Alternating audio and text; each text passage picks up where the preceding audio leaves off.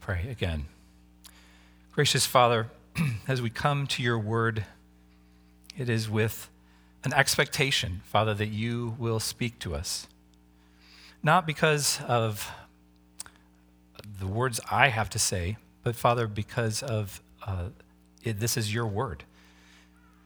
And so I ask, Lord, that you would indeed be at work in us, be at work in our hearts. Help us to believe the word that you have for us. Give us eyes to see the word that you have for us and to hear it and to receive it. With not just receive, but receive it gladly. Help us to see your Son, Jesus Christ. Amen. Just before I came up, I breathed through the wrong pipe. So hopefully I can make it through this. All right. Okay. Oh boy. I was talking normally just moments ago. I didn't sound like anyway. If you guys remember the Brady Bunch. Anyway, that's not really my introduction. So I do want to start by talking about something that I remember growing up, and that is my family would often travel and visit the Amana colonies. It's a group of colonies. I have to call them colonies in just past Iowa City, and I think the first time I went, I was about 4 or 5 years old. And the colonies themselves were settled in 1856 by a religious community that was fleeing persecution from the state church in Germany. They landed in Iowa because the landscape and the climate really reminded them of their home in Germany. And so they knew that they could farm the land, that they could take care of themselves and live off the land when they went there. And I remember as a kid that the whole place was just amazing to me. It was filled with historic buildings. There was a woolen mill that still wove blankets. There was a furniture shop where each piece of solid wood furniture was custom made by a woodworker from the very start to the very finish. There was a meat market that still butchered their own animals and smoked their own meat. There was a museum that explained the history of the colonies and the church. I will say I have never grown tired of visiting Amana. But what made the place so captivating to me, or does make it so captivating for me, wasn't the interesting architecture or the church history or even what I think is a very delicious Amana, or I should say German food, but it's uniquely Amana. The attraction for me was my Oma. You see, I called her my Oma. Well, I actually called her Florence, but there's a woman there. Her name was Oma, or we called her Oma, and the attraction was her and the connection between our families. You see, sometime around the end of World War II, when my grandfather was stationed overseas, my grandmother lived near base and worked on base, and she met this young woman with a strong German accent. So think about that. End of World War II, young woman, strong German accent, who came from Iowa. Well, they ended up working together, and eventually they became friends. And their friendship grew to the point that she actually invited Florence and George to move in with her. She said, "Why don't you move in with me? I'm in this big house. You know, my husband is overseas. You have to live in this army barracks. Why don't you move in with me?" And so they did. And that friendship continued over the years. In fact, really over generations. After my own grandmother died, Florence and George continued to be part of our lives. And she loved me. I'm not supposed to cry in this part. She loved me like one of her own grandchildren. And so even as a young child, when I learned about Amana history, it always felt like it was part of my history, even though I wasn't connected to the Amana colonies at all. But it felt like my history because of my connection to Florence and George. It felt like my history, even if it was only by unspoken or informal adoption. And while I do find history interesting, and church history certainly is something that I find interesting, I know that if it wasn't the strong personal connection and the family ties, the history of Amana would really hold limited interest or relevance for me. And as we dive back into the book of Joshua, I think we're confronted with a similar situation. Right? We're so far removed from the history and the geography that we read about, starting in chapter 13, that it just kind of doesn't really capture us. Right? We're so far removed from the history and the places that are named in not only chapter 13, but then the following chapters, that we fail to feel the weight of their significance. And for those of you who were not here or simply do not remember when I preached through the first 12 chapters of Joshua in the fall of 2020, it's been a few years. Let me try and set the stage. And Mike really did begin setting the stage for us as he read in Genesis 15. But I do want to take some time as we enter back in. So don't worry, we'll get to the first point, but it might take us a little while. But back in Genesis 15, the Lord made a covenant with Abraham. And in Genesis 15:5, we read that God brought Abraham outside and said, "Look to the heaven and number the stars if you're able to number them." And he said, "So shall your offspring be." And Abram, at the time he was Abram, but he becomes Abraham, he believed the Lord, and it was counted to him as righteousness.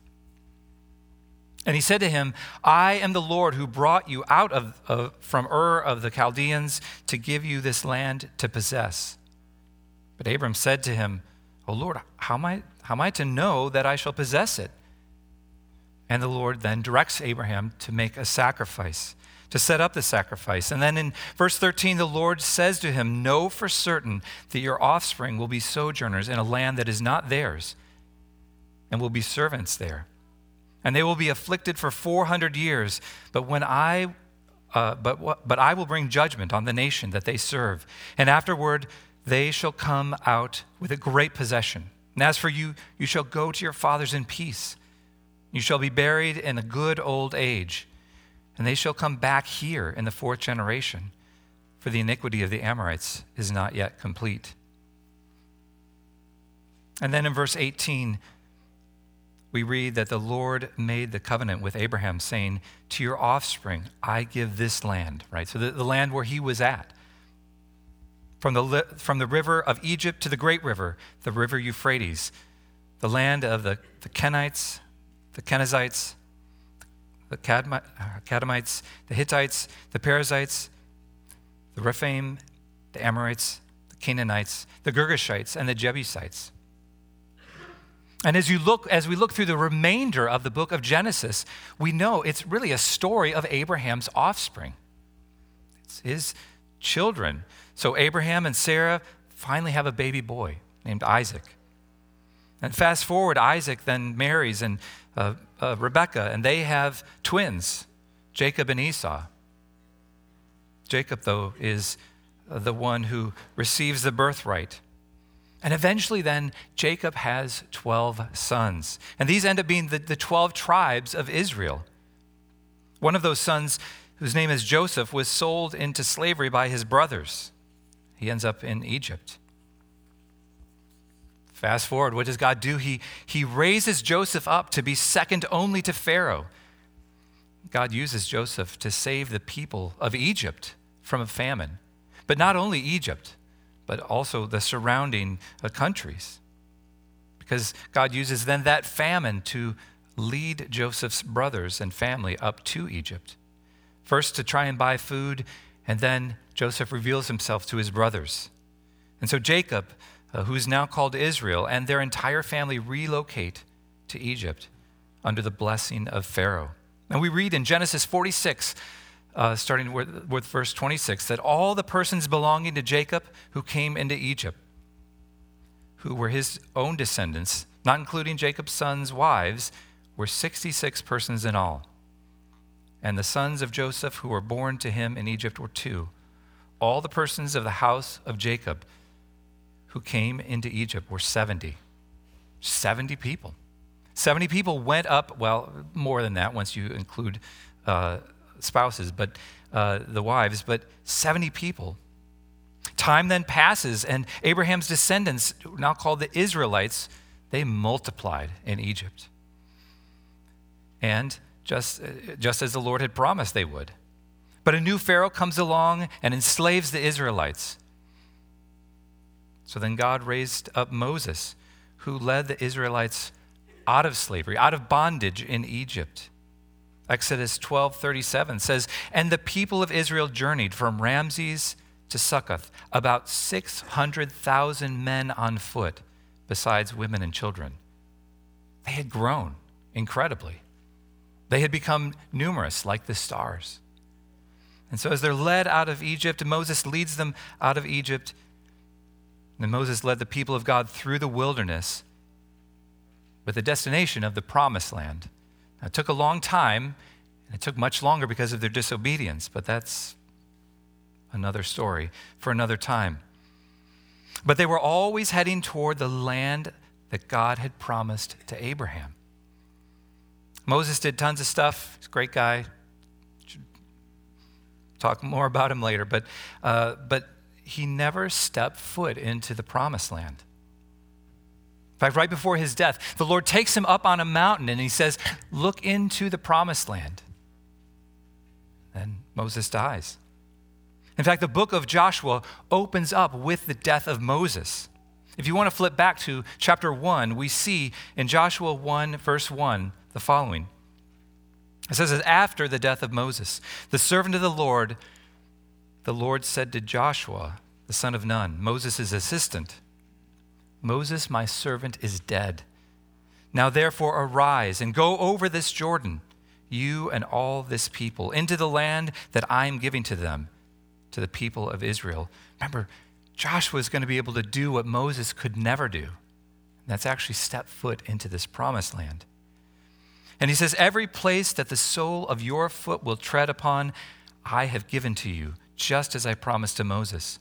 From the wilderness and this Lebanon, as far as the great river, the river Euphrates, all the land of the Hittites to the great sea, toward the going down of the sun shall be your territory. No man shall be able to stand before you all the days of your life. Just as I was with Moses, so I will be with you. I will not leave you or forsake you. So be strong and courageous, for you shall cause this people to inherit the land that I swore to their fathers to give them. Only be strong and courageous. Be careful to do according to all the law that Moses, my servant, commanded you. Do not turn from it to the right or to the left, that you may have good success wherever you go. This book of the law shall not depart from your mouth, but you shall meditate on it day and night, so that you may be careful to do according to all that is written in it.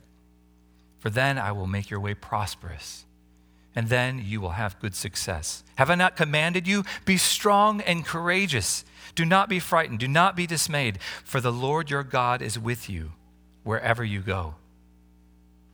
Wow, right? What a promise to be given.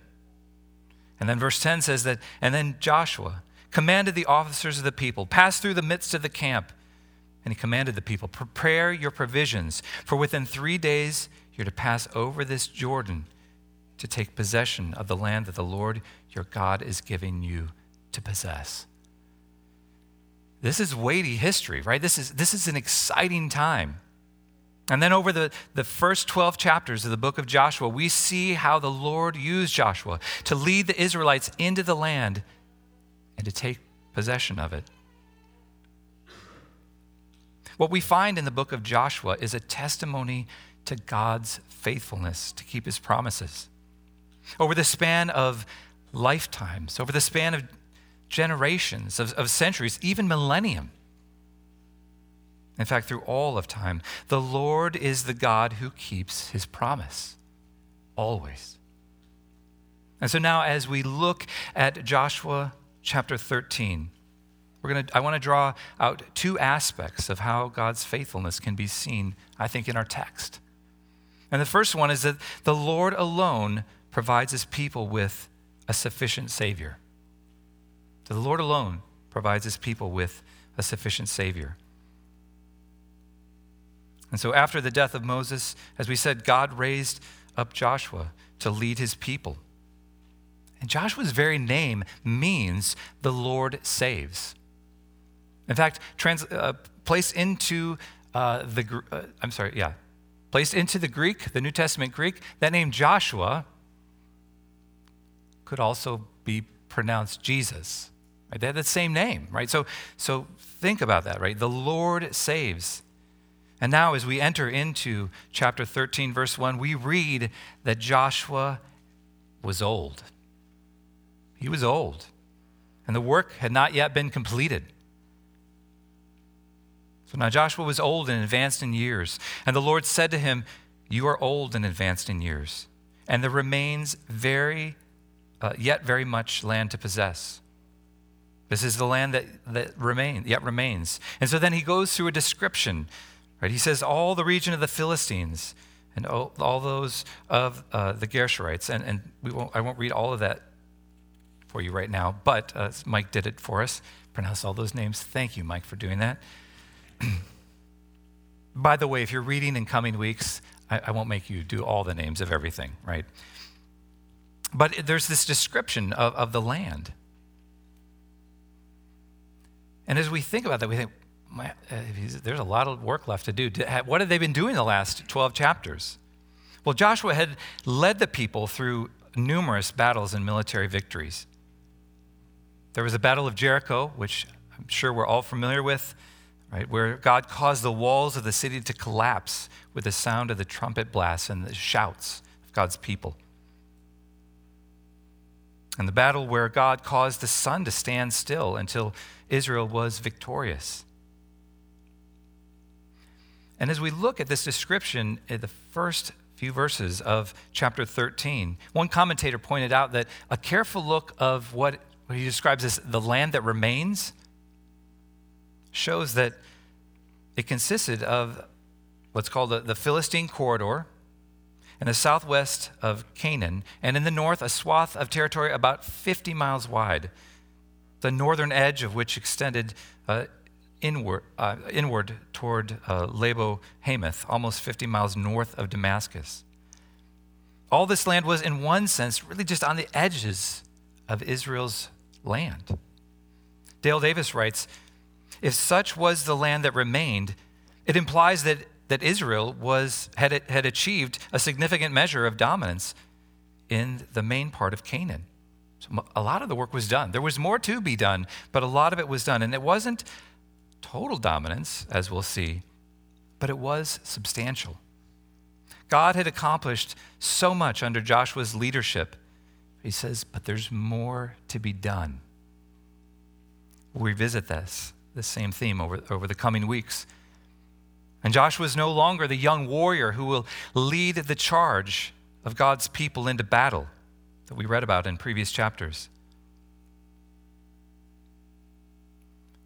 I think it can come as a startling moment of truth when we realize our own human limitations.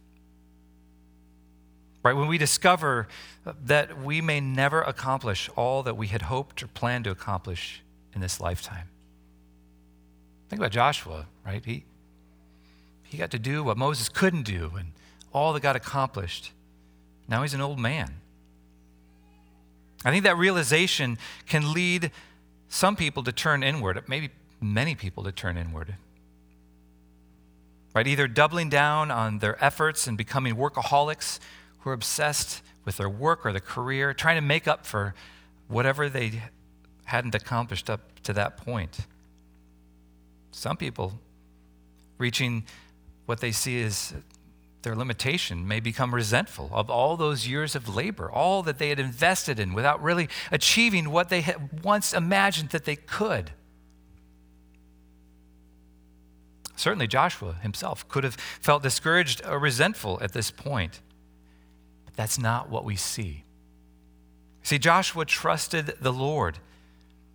He had watched Moses, the great leader of God's people, climb up that mountain and look into the promised land, knowing that his own duties were done and that God would provide another to carry on. I think this is, as the people of God, this is part of the Christian life. We never fully arrive in this life. Right? Our modern day culture is so goal-oriented. We think we got a 3-year, 5-year, 10-year goal, or even just the goal for the next day. And if we don't tick off all the boxes, we feel like we're failures. But I think part of life in a fallen world as finite people, so we need to realize that life goes on even when we don't accomplish all that we'd hoped for. I think the reason for that, especially as God's people, the reason is because the work is ultimately God's work. He allows us to take a part, but it's ultimately his work. And in the second half of verse 6, we read the Lord's words to Joshua. Right? He says, I myself will drive them out before the people of Israel. Only allot the land to Israel for an inheritance as I've commanded you. Now therefore, divide the land for an inheritance to the 9 tribes and the half-tribe of Manasseh. You see, God was using Joshua to fulfill his promise to bring God's people into the land and to give them an inheritance. But it didn't depend on Joshua's strength to accomplish the work. The Lord himself would be the one who would drive out the inhabitants of the land before the people of God. He said, Joshua, you just need to do what I've asked you. You just need to allot the land according to what I tell you. And over the next chapters, we're going to find a lot of instructions on allotting the land. In the face of Joshua's old age, God sets before him these words of promise. Right? We might think that Joshua is about to retire. Certainly within a short matter of time, he is about to die. But God will continue to be the one who is adequate. Joshua's about to retire, but God will continue to be adequate to finish the work. He will accomplish the work. Remember how long it was that God sent this whole thing in motion? With Abraham, generations, hundreds of years. You see, the Lord alone provides his people with sufficiency. The Lord alone provides his people with a sufficient Savior. That Savior is ultimately himself, the one who accomplishes the work. The most obvious example, clear example, I should say, is displayed through the gospel. Right? We see, what does Moses do? He saves the people out of slavery, but he dies. Joshua brings the people into the promised land, but he dies. Right? As we looked at Saul, the first king, right? The promised one, he fails. And when we finally get to 2 Samuel, we'll find that even David himself fails. You see, throughout the Old Testament, each of God's leaders either failed or died. They never accomplished or fully finished the work. Every leader ultimately failed to deliver God's ultimate promise, and that's to deliver God's people from themselves, to deliver them from their sins. But God accomplished that work. God himself accomplished that work through the gospel, through his Son, Jesus Christ, coming into the world. He is the only Savior who is truly adequate. And what I mean by adequate, when I say an adequate Savior, is a Savior who is acceptable, right? Because every other one has been inadequate, has never been able to fully complete the task, but Christ was the once for all Savior and sacrifice. See, in these verses, we see that God's promises take in the scope of his will for us, not merely the limits that we think we're likely to accomplish. And so as he tells Joshua that there's more work to be done, he knows that he will be the power behind it. And that's the reason is because as Christians, we know that the work is never about us. It's about what our faithful God is doing. This also means for us as believers, this is an application for us, is that God's never done working on us or through us. Right? God is never done working in and through you if you are a child of God. So if you think I've lived a long Christian life, I can just kind of sit back and I don't really need to do much more. Well, that's not really biblical. It's not how God designed us. Brent mentioned that yesterday we, as leaders, we met together and we talked about a passage from Ephesians and how the work of ministry is a work that every one of us does. Not the leaders, not just the leaders. In fact, he says in Ephesians 4 that God gives the leaders for a purpose, what? To equip the body to do the work of ministry. The work of ministry is something that each of us does. None of us gets to kind of check out or retire because none of us is insignificant in the church. As we see God coming to Joshua at the very end of his life, it's the same type of thing. God wasn't done with him, and God isn't done with us. We may feel like the things he's asking for are beyond the scope of what we can imagine. But remember, God is the one who provides the power behind it. God's the one who provides, who's doing the work. God is the master planner. And so even the work of the church, right, it's his work, not our work. But he allows us to participate in it. And that's what we see in Joshua as well. So even the mortality of, or the limitations, I should say, of any one of his servants never handicaps the everlasting God. And so as we move on in the text, we see that the Lord alone provides his people with a sufficient Savior, one who can truly save, as well as the Lord alone provides his people with a true inheritance. The following verses begin to lay out the details of the inheritance that Joshua is to allot to the various tribes of Israel.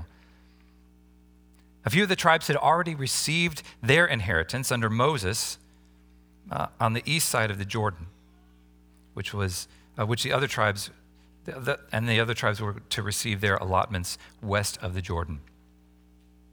And so we read in verse 8 that with the other half of the tribe of Manasseh, the Reubenites and the Gadites received their inheritance, which Moses gave them beyond the Jordan eastward, as Moses, the servant of the Lord, gave them, from Aor, which is at the edge of the valley of Arnon, and the city that is in the middle of the valley, and all the tableland. And then he goes on and gives more and more details about these descriptions of the land. But then he starts talking about the history. Verse 11, he says, right in Gilead and the region of the Gershurites and the Maccathites and all the mount of Hermon and all of Bashan and Selica, all the kingdom of Og in Bashan, who reigned in Ashtaroth and En Gedi. For he alone was left of the remnant of the Rephaim, and these Moses had struck and driven out. We're going to come back to in a moment, but then we reach verse 13 where he says, and yet the people of Israel did not drive out the Gershurites, the Maccathites, but Geshur and Maccath dwelt in the midst of Israel to this day. It's kind of passing comment, okay? They're still around. Yep, I guess that's the reason why those people are here. But to put it in context, God had commanded Israel to drive out the other nations as part of taking back the land of promise. Because he said otherwise, what would happen if you don't drive them all out is that they will tempt you. Otherwise, they will bring their own gods and they'll tempt you to follow them. And here, in a somewhat matter-of-fact statement, we see that they didn't obey. They didn't drive the people completely out. I want to quote from Dale Davis once again. He wrote in verse 13 seems pretty matter-of-fact. Matter of fact enough, he says, incomplete obedience usually is. It brings us no immediate crisis. It seldom does. However, here is testimony to all God's people. We frequently and strangely prove faithful in the great crisis of faith. We remain steadfast in severe storms, perhaps even relish the excitement of the heaviest assaults, and yet lack the tenacity, the dogged endurance, the patient plodding often required in the prosaic affairs of believing life. We're often loathed to be faithful in what we regard as little. So Israel, they conquered all of these cities, but driving everybody out, that was a little bit harder to do. As I say, it's just a passing comment. But later on, their disobedience will have devastating consequences. The warning that God issued to his people actually came to pass. God's people did follow after foreign gods. God's warnings in Scripture are there for a reason. In fact, it's likely that the book of Joshua was finally edited in its final form after the exile. If we think about what led to the exile, well, it was the faithlessness of God's people. Some of that faithlessness began right here. We see the seeds of it. And so it's a warning to us, almost as if God knows what he's doing, almost as if he knows the end from the beginning. That the warnings that he gives to us, they're not the kind of warnings that maybe an overprotective parent will give to a child saying, don't go near the street because you'll get hit by a car, as the young child watches 2, 3, 4 cars go by in a week. Right? The danger's there, but come on, Mom. Come on, Dad. It's not a big deal. No, when the Lord gives a warning, we should take heed because he knows us. He knows our hearts, and he knows the real danger of disobedience. But in these words, as I mentioned, we also find in this chapter a recounting of what God accomplished through Moses in obtaining the inheritances east of the Jordan, especially for the people of Israel who were familiar with these locations. It would be kind of like, oh, you remember that tree over there? Do you remember what happened there? It was so awesome. That one victory. The descriptions of the geography, the typography of the land that are contained in these chapters, or these verses and these chapters, are meant to bring constant allusions to God's faithful work amidst them. So it reminds them of the warnings, but it reminds them of God's faithfulness. These detailed accounts of geography actually are meant to point to God's faithfulness. The land itself is meant to serve as a reminder of God's faithfulness to his people. Well, I'm not going to read all of the chapter. I'll give that as an assignment for you guys to do at home. But there's one more thing that I want to bring out. And that's when we get to the very end. And Mike read these verses as well. Verse 32, we read that these are the inheritances that Moses distributed in the plains of Moab beyond the Jordan east of Jericho. But then verse 33, but to the tribe of Levi, Moses gave no inheritance. The Lord God of Israel is their inheritance, just as he said to them. That seems kind of weird, right? Like, well, you got all these tribes and they're all getting land and they've got all of these inheritances, but the Levites, they don't get any land? What's going on? Well, the text tells us that the people of the tribe of Levi, they did not receive an inheritance. Verse 14 actually says that to the tribe of Levi alone, Moses gave no inheritance. No inheritance. The offerings by fire to the Lord God of Israel are their inheritance, as he said to them. And he's quoting here. And then, right, as we said, but to the tribe of Levi, Moses gave no inheritance. The Lord God is their inheritance. On one hand, they have no land inheritance, but they do have an inheritance. It's an interesting distinction, isn't it? Right. We'll talk more about what the Levites receive in the coming chapters, but what we see, I think, is that the Levites received true inheritance, the true inheritance of God's people, and that is God himself. Right? When it says that they receive the offerings, in other words, God is saying, I'm giving you what belongs to me. I'm giving it to you. The Levites, they didn't deserve these offerings. They weren't worthy of the offerings, and yet that is what God gave to the Levites. And he says the Lord himself is their offering.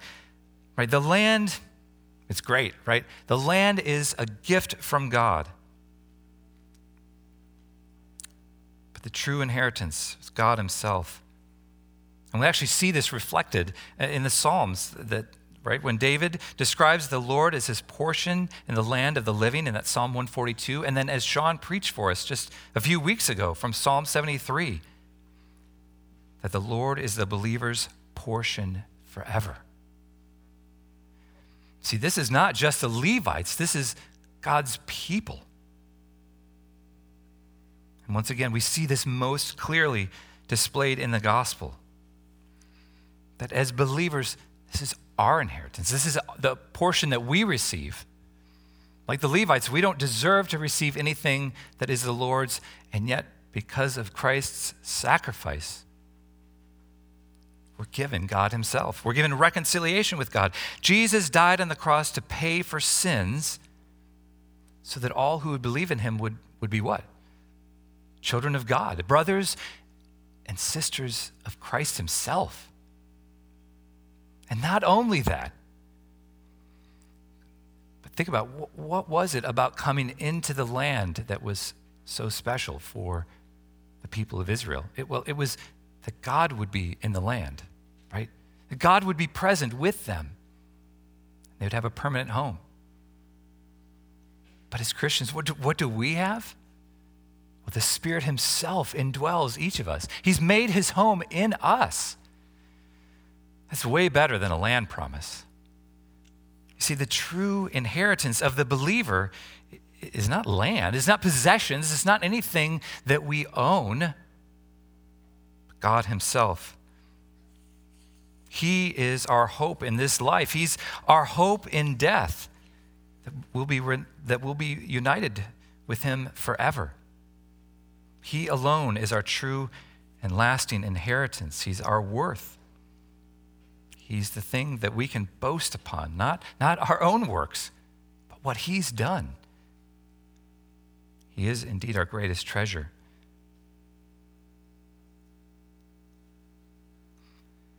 When we become Christians, right, we are adopted into God's family. And so in a very real sense, this is our history.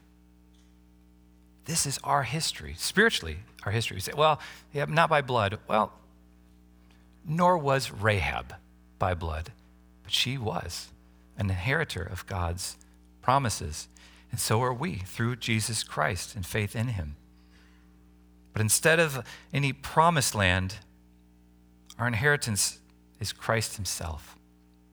And our future inheritance awaits for us in the new heavens and the new earth, which is much more glorious than any land that we see here today. Any land that was back then as well. You know, when I think about what it was that has continued to attract me to Amana, my Oma has died. She's no longer living. But there's still something about going to Amana that still has an attraction to me. And I remember that I used to think as a kid that maybe I would grow up and I would buy a house there and I could live there and I could be part of that community. It wasn't because I necessarily agreed with all of their theology, because I don't, with the Amana Church. Edit that out maybe of the sermon. Anyway, but there was a sense of longing to belong. I longed to belong to a community that was much more permanent, See, I grew up moving around all over the place. In fact, Janesville, after 14 and a half years, is the location I have lived at the longest in my life, right? Some of you have lived in Janesville your whole life, and you're like, whoa, you're still new here. And for you, that's true, but this is the longest I've lived in one place. But when I looked to Amana, I would see not only something that connected to my childhood, but something that connected to my mom's childhood. I would think back all the generations and all the history and all the attraction. But you know what? Even if I moved to Amana, it might feel kind of like it's mine, my history, but it's not. It's not. And yet, the reason is because it really wasn't my Oma's either, right? Our true connection, our true home and our true inheritance is eternal life in Christ. And so any homelessness that we feel this side of heaven should meant to turn our eyes to our faithful God. Any longing that we have for belonging should be fulfilled in the people of God through one another as we look toward our faithful God. Because the Lord alone, He is the only one who provides His people with a sufficient Savior, one that can truly save and then make us part of His own family. And the Lord alone provides His people with a true inheritance that will not fade, that will never die, and that we will have forever. Praise be to God, who is faithful to keep His promises. Let me pray. Heavenly Father, as we think of the covenant that you made with Moses, you said through the covenant that you made with Abraham, that through Abraham's seed, all the world would be blessed. Father, remind us that we are inheritors of that truth. And by faith, we're both brothers and sisters of one another, but inheritors of this great promise. This great history that points to a great God. We thank you, Father, for your mercy in our lives. We thank you for showing us yourself, calling us to yourself, and giving us a home, not only here in this world, through the indwelling of your Spirit and in the church belonging to one another, but a forever home with you, where we'll never be separated, where we'll be able to be with you face to face. Father, help that to be our hope, and help that to be our greatest joy and treasure. We ask in Jesus' name, amen.